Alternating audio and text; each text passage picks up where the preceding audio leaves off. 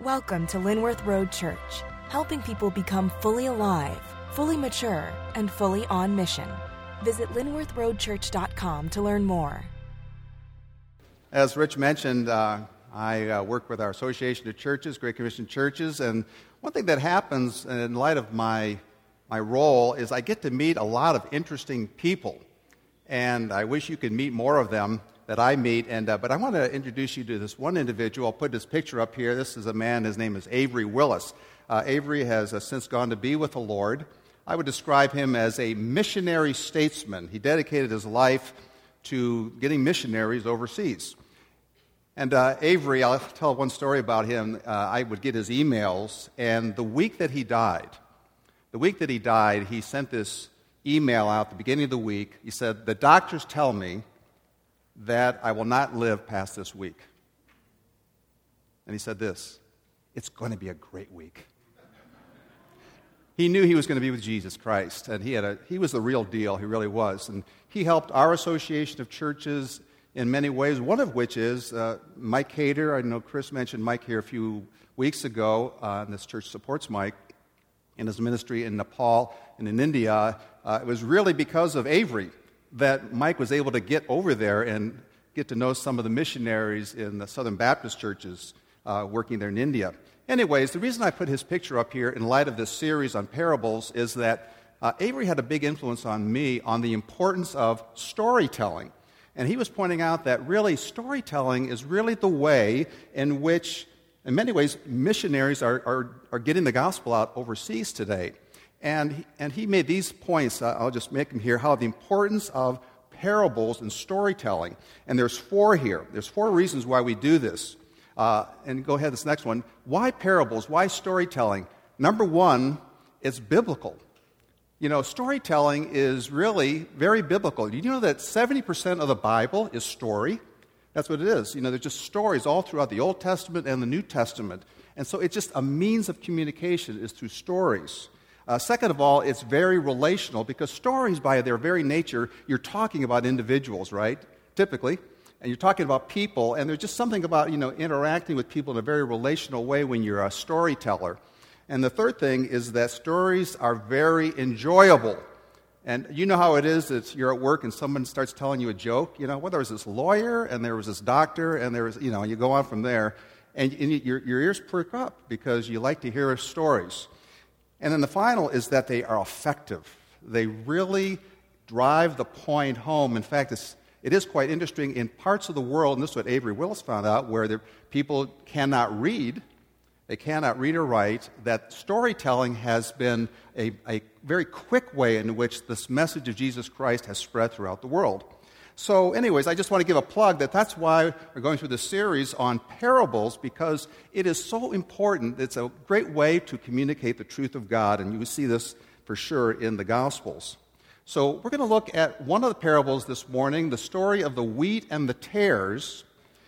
But before we do, I wanted to show you a video about just the way people are thinking in our culture today. So let's go ahead and run that video, and I'll make a few comments on it.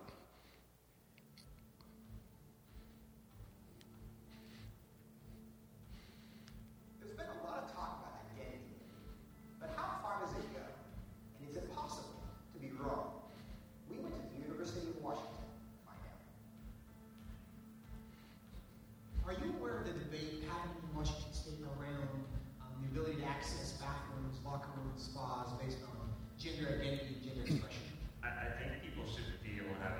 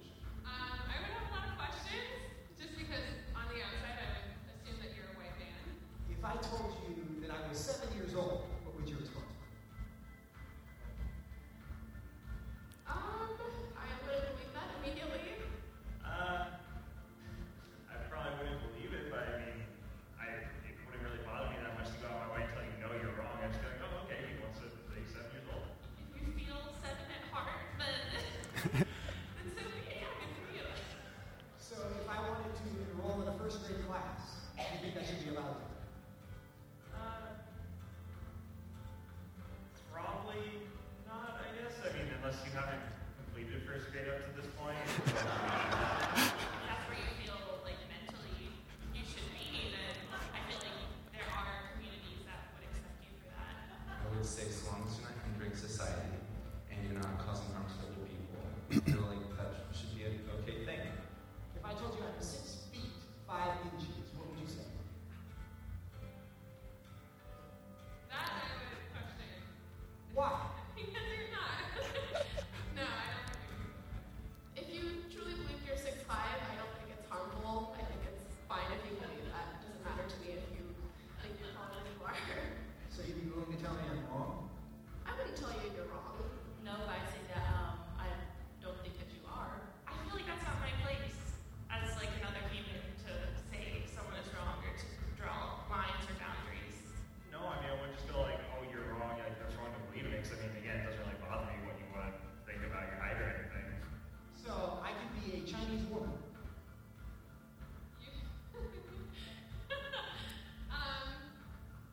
Sure. But I can't be a 6'5" Chinese woman. If you thoroughly debated me or explained why you felt that you were 6'5", I feel like I would be very open to saying that you were 6'5", or Chinese, or It shouldn't be hard to tell a 5'9" white guy that he's not a 6'5" Chinese woman. Clearly he is. Why? What does that say about our culture? What does that say about our ability to answer the questions that actually are difficult? How many of you had seen that video before? Any of you? A few of y'all? Okay. It's a picture of our society, isn't it? Isn't it? That there are no absolutes. Here's the way I would describe what's happened in our society. There's a verse in the Bible that says, God is love. It says that in 1 John 4. God is love. The God of the universe, the one who created everything, the one who sent Jesus Christ to this earth, God is love. Well, what has happened in our society is now what we say is love is God. Love is God. And that is, this principle of love, this principle of acceptance, that is our God. But what we must understand is what love is God is really saying is that man is God. That's really what's happening here. That whatever man says, if I think I'm 6'5", and I'm God, of course, and I'm the one who decides the rules, then we have to accept what that person has to say. Needless to say, there is confusion in our society, and it seems like it is accelerating. There is a lot of confusion. There's a lot of ambiguity. And the question is, how do we, as followers of Jesus Christ, how do we live within this ambiguity? That's what we're going to talk about today, because the Scripture, I think, gives some answers to this. We're going to look at this story from the wheat and the tares. So why don't you just stand with me? We're going to read along from Matthew chapter 13. Jesus gave this story, and it's an interesting story, not only because he tells the parable, but then he actually interprets it for us, okay? Matthew 13, starting in verse 24. He put another parable before them, saying, "The kingdom of heaven may be compared to a man who sowed good seed in his field. But while his men were sleeping, his enemy came and sowed weeds among the wheat and went away. So when the plants came up and bore grain, then the weeds appeared also.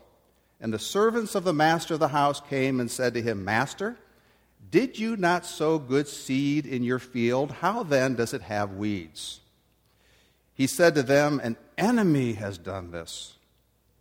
So the servants said to him, 'Then do you want us to go and gather them?' But he said, 'No, lest in gathering the weeds you root up the wheat along with them. Let both grow together until the harvest, and at harvest time I will tell the reapers, gather the weeds first and bind them in bundles to be burned, but gather the wheat into my barn.' Then he left the crowds and went into the house, and his disciples came to him, saying, 'Explain to us the parable of the weeds of the field.' He answered, 'The one who sows the good seed is the Son of Man. The field is the world, and the good seed is the sons of the kingdom. The weeds are the sons of the evil one, and the enemy who sowed them is the devil. The harvest is the end of the age, and the reapers are angels. Just as the weeds are gathered and burned with fire, so will it be at the end of the age. The Son of Man will send his angels, and they will gather out of his kingdom all causes of sin and all lawbreakers, and throw them into the fiery furnace. In that place there will be weeping and gnashing of teeth. Then the righteous will shine like the sun in the kingdom of their Father. He who has ears, let him hear. Father, we thank you for your word, and we trust, Lord, that you'll give us insight here on how to live in this life of this world of confusion and ambiguity. We thank you, Father, in Jesus' name. Amen. Thank you. You can have a seat. Let me show you a picture here of wheat and tares. There they are. I call it the parable of the sower of wheat and tares. That's the King James word, is tares. It's not a word that I think we use typically. The word that he used here was weeds. And so the wheat and the weeds, that's what this is about. And so you can see these two here. The tares there on the left is the wheat, or the weeds rather. That's the bad guys, as it were. And the wheat is the good guys. That's the picture here that Jesus gives. And they look similar. And so in this story, the servants say, let's just go and rip up all the weeds, all the tares. And Jesus says, no, don't. Just let them grow together until the end of the age. There's been a number of interpretations of this parable in terms of how it applies. Probably an immediate application related to Jesus' day. Jesus, of course, was bringing in the kingdom of God, and he was in this society that had become very corrupt. They were an evil and adulterous generation. And so it seemed like, the religious institution of the day there in Jerusalem, the Pharisees and so on, that they really were the true ones. But in reality, there was something new being planted here. And so Jesus was just saying there was going to be a day when these...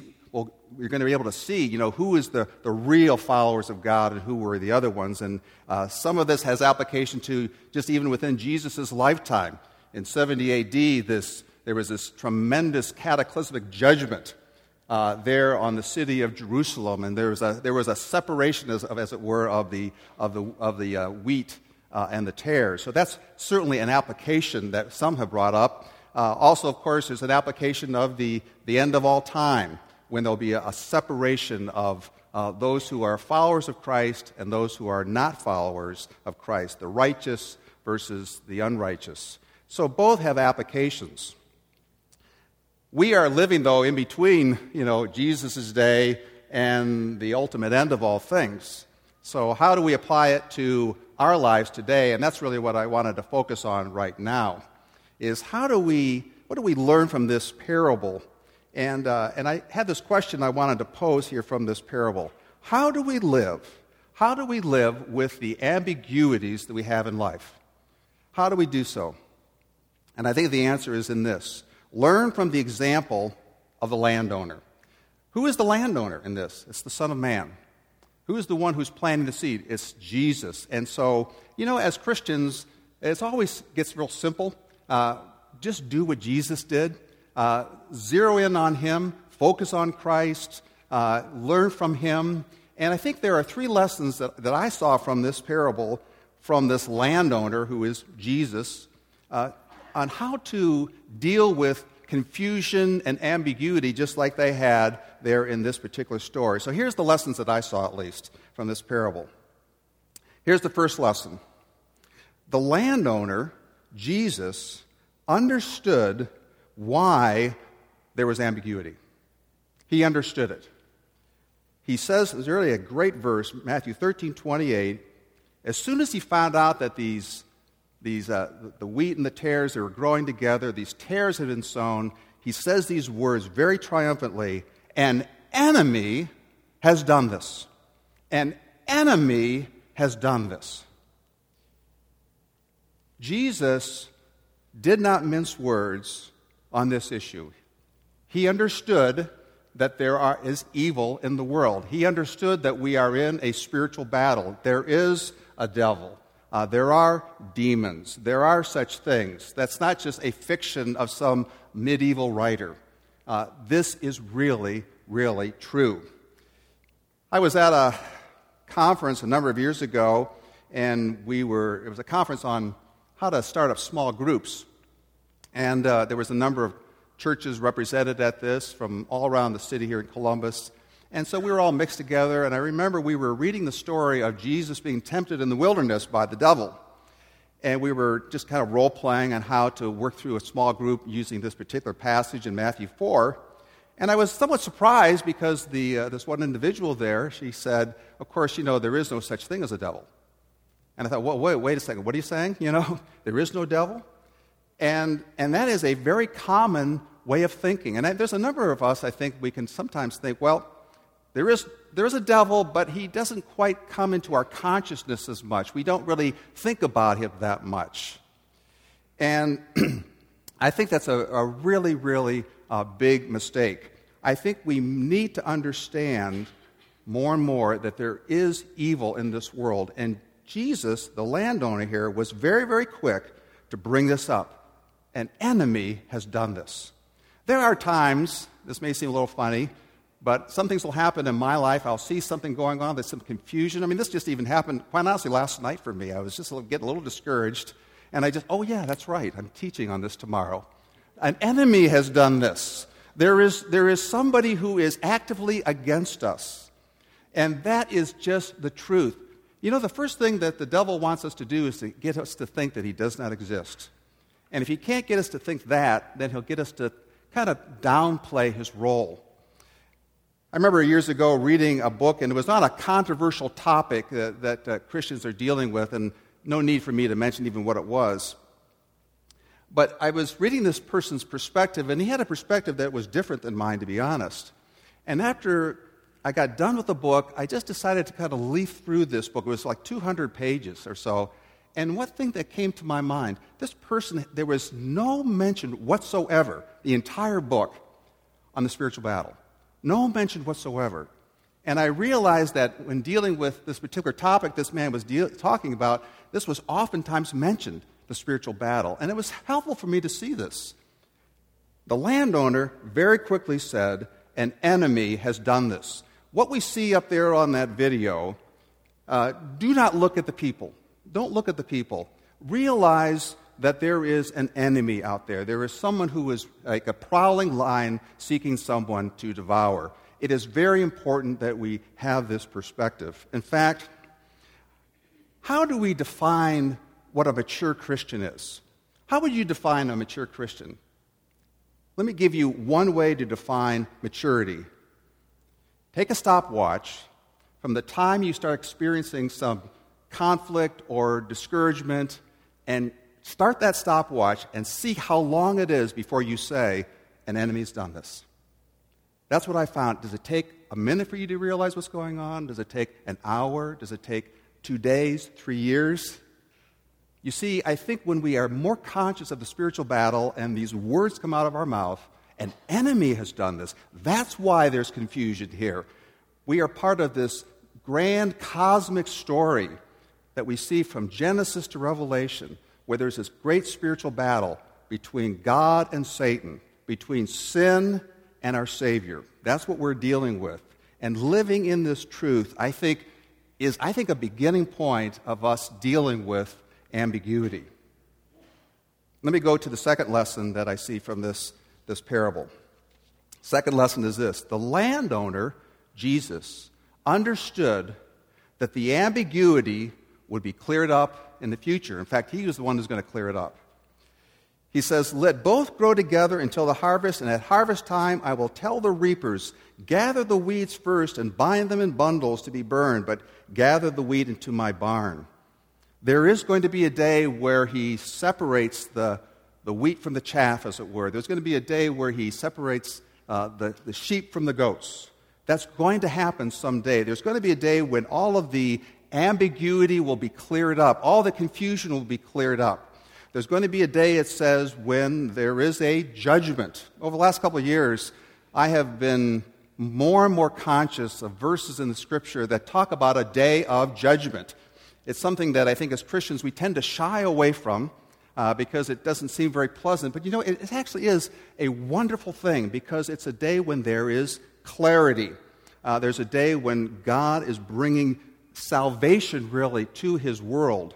It's a good thing. It really, really is. It's an encouraging thing. And as this parable goes on to say, it's also a very terrifying thing.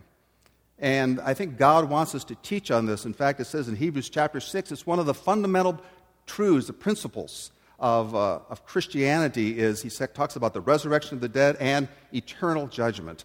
It's a very, very important topic to teach on. Anyways, the landowner here realized there was going to be a day when it's all going to be cleared up. And I think we all like things to be cleared up. We like clarity. You like justice. We want to see things go really, really well, and it's nice and clean, and that every wrongdoer is brought to justice. We love it.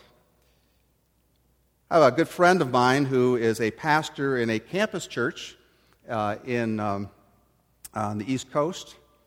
And this last 6 or 7 months or so, they have been a church that has regularly just shared Jesus Christ with other students. And of course, I became a Christian at Ohio State University, and it was the most important thing I learned at the school. Now, I didn't learn it from the classes, but I learned it because there was a freedom of religion for people to come and share their faith.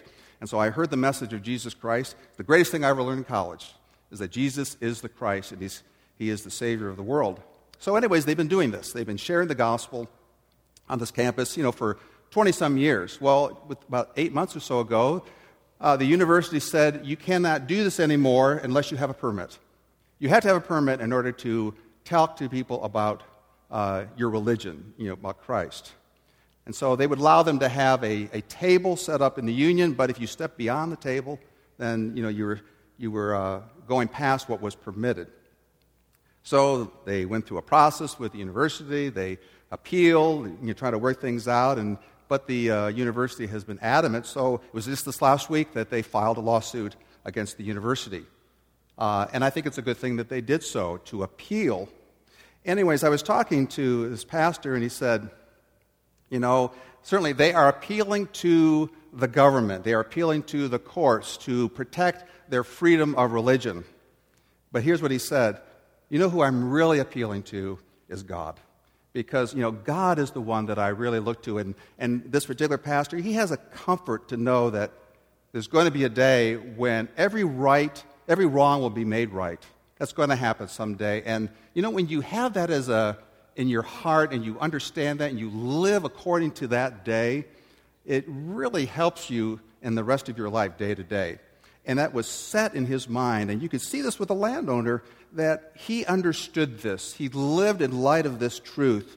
And it helped him to be patient. It helped him to be patient.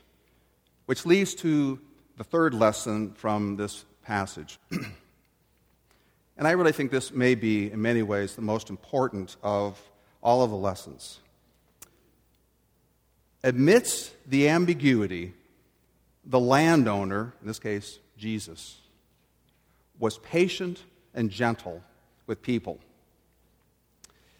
He says, so the servant said to him, then do you want us to go and gather them? But he said, no, lest in gathering the weeds, you root up the wheat along with them. I see in this landowner a lot of patience, more patience than I would typically have in situations. I don't know about you, but, I'm a Christian, I am a husband, I am a father, and I work with churches, and so I deal with a lot of people. And when things don't go the way I like, my first reaction oftentimes is, an enemy has done this. It's really, this person over here did this. What did you do here? I mean, I think in this example, I think I would have been tempted to think with this landowner, these tares, these weeds are growing in this field, and I noticed these men were sleeping. Why were you sleeping? You lazy, lazy people, why were you sleeping? But that's not what he says. He doesn't say, I've got a bunch of lazy workers, I'm firing all of them. He didn't focus on the people, but he understood this battle. He understood the battle, and he understood that this enemy had sowed these weeds. And it really helped me to see here that when I understand the battle, when I understand there's going to be a day when everything's going to be all cleared up, it helps me then to be patient not only with the workers, but also with the wheat. They represent people. And I think what he was saying here, don't prematurely start pulling up things. Don't try to bring your own judgment right now. Be patient. Doesn't mean that we don't judge what's true and right. But what he was saying is, go ahead. Don't be alarmed. We're going to have this in the world today. There's going to be confusion like we saw on this video. It's going to happen. Don't be alarmed by this. You can wait and be patient with God on all of that. Don't try to clean it up now. Although, again, we do take steps within our own spheres. And by the way, it's very important to notice that the field is what he's talking about here. This is just the whole world. We see this in our society. Now, what we do within our own home and what we do within the church context is a little different, for sure. We bring some order here because this is meant to be, heaven on earth, as it were. But I think in the world itself, we should not be alarmed by this. God will take care of those things in his own day. But what we are to do is simply take the time and love people. I think that's what the main lesson that I got here. I'm going to be gentle. I'm going to do what I need to do, and I'm going to let this wheat grow at the same time as it tares. In fact, I think what he's saying by this, that in many ways, it's a good situation because it's within this context that wheat really shows itself to be wheat and really, in many ways, I think, gets stronger and stronger and stronger. A few weeks ago, I got to hear from a man. We're part of the National Association of Evangelicals, and we got to hear a man who is the Coptic Archbishop, I think is his title, of England, of the Coptic Church, which is the Church of Egypt. And, of course, comes from a very different tradition than me. Of course, he has his robe on, and he just is dressed very differently. But truly a sincere believer in Jesus Christ. He started off his message there by confessing Jesus Christ as the one who died on the cross, who rose again from the dead, who's seated at the right hand of God. So this is his life. And he went on to share how in his particular group of churches, he's in England, but in the Coptic church generally in the Middle East, they are being persecuted for their faith. They are being killed for their faith. And so you see this hatred, you see this violence that's going on with ISIS and so many, and just the forces that are going on there in Egypt or in the Middle East. And here's what he said that was particularly striking to me. He said, the people, the Coptic church, they are really living their lives like Jesus wanted them to live. Jesus said that if your enemy persecutes you, if they curse you, you are to bless them. If you are to pray for them if they persecute you. You are to bless them in response. And as they are being killed, they are doing that. And he said this, he said, they aren't doing this because they got a memo from central headquarters. Make sure you pray for your enemies. He says they are doing this because it just comes out of their nature. This is what it means to be a follower of Jesus Christ. This is what it means. And that I'm going to be a person that amidst all the confusion and the ambiguity and the hatred that's in this world, I am going to be a person who's going to love people. I'm not going to try to get everything all worked out right now, but I'm just going to love the person that I'm with right now. And I think that was a great lesson for all of us to learn from. So, just in conclusion, the lesson from the parable of the wheat and the tares, what's the main lesson? This is the main lesson I would give just in closing. It's this. Amidst the ambiguities of life, our path is crystal clear. Yes, there's confusion. Yes, there's ambiguity. But our path is crystal clear. Live the life of Christ. Real simple. Live the life of Christ of faith, hope, and love. I always go back to those three. Paul says in 1 Corinthians 13, faith, hope, and love. Faith. Live according to truth of reality. I'm understanding what God says. I'm getting God's perspective. I'm oriented by what He says. He understood that there is an enemy in this world. There is right. There is wrong. And so I stick my head in the presence of God and allow Him to fill it. So that's the beginning point. I'm going to be a person of faith. Hope, I understand that this is not the end. There is a day when everything will be reconciled. I believe in the reconciliation of all things. It's going to happen someday. It's all going to be brought into a wonderful conclusion, and every wrong will be made right on that day. So there is hope. And then finally, and this is what we're to really focus on, this is what Paul said was the most important one, and that is love. I am going to love the people in my life. Now, I'd like to go back to this video here. I don't know what your reaction was when you looked at these individuals on the college campuses and you saw those people. I don't know what kind of emotion that you had towards those individuals. I had to confess, when I first saw that, I thought, I can't believe they're saying such stupid things. That's what I thought, first of all. They are saying such stupid things. And then I had to check myself. And I realized, wait a second, an enemy has done this. I began to have pity on those individuals. I really started having compassion on them, and I realized, except for the grace of God, that's me up there. I'd be given the same answers as those individuals there. I'd be saying, well, yeah, if you want to be 6'5", you can be. I mean, it's just really a bizarre thing to say. But I would have said that probably just as well, but for Christ.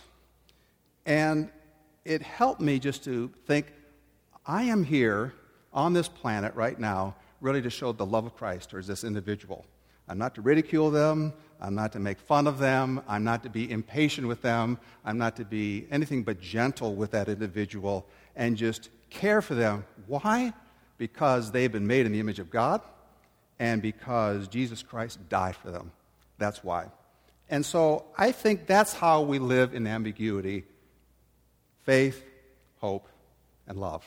I'm going to ask the band to come up here right now. We're going to remember the Lord Jesus Christ. The reason we are here this morning is because we want to remember what Jesus Christ did for us on the cross. 2,000 years ago, this Jesus who told this parable had this wonderful ministry of 3.5 years. He ended it with doing the greatest thing of all time, which is he died on that cross. He died on the cross. He paid for your sins. He paid for my sins. He paid for the sins of everybody up there in that video. He paid for our sins so that we would have forgiveness with God. And when Jesus took the bread and the cup, I remember the Apostle Paul said this. He said this to the Corinthian church. He said, do this until he comes. And there's even a part of this that when we take the bread and the cup, we are remembering. We're remembering what Jesus Christ did for us, but also we're looking forward to a day when we will finally see him, when there will be the reconciliation of all things. And so right now we're just going to thank the Lord for the bread and the cup. The ushers will come down, they'll release you, and you can just go ahead and take the bread and the cup in your seat. But let me just go ahead and pray. Heavenly Father, I want to thank you so much that you did it all for us. Thank you for sending your Son, Jesus Christ. You said in the Word, God is love. God is love. And we know love by this, that he laid down his life for us. God demonstrates his own love toward us in that while we were yet sinners, Christ died for us. Lord Jesus, thank you that you paid for every one of our sins. And so, Lord, we just want to take this bread right now, and we take this cup, and we do it in remembrance of you.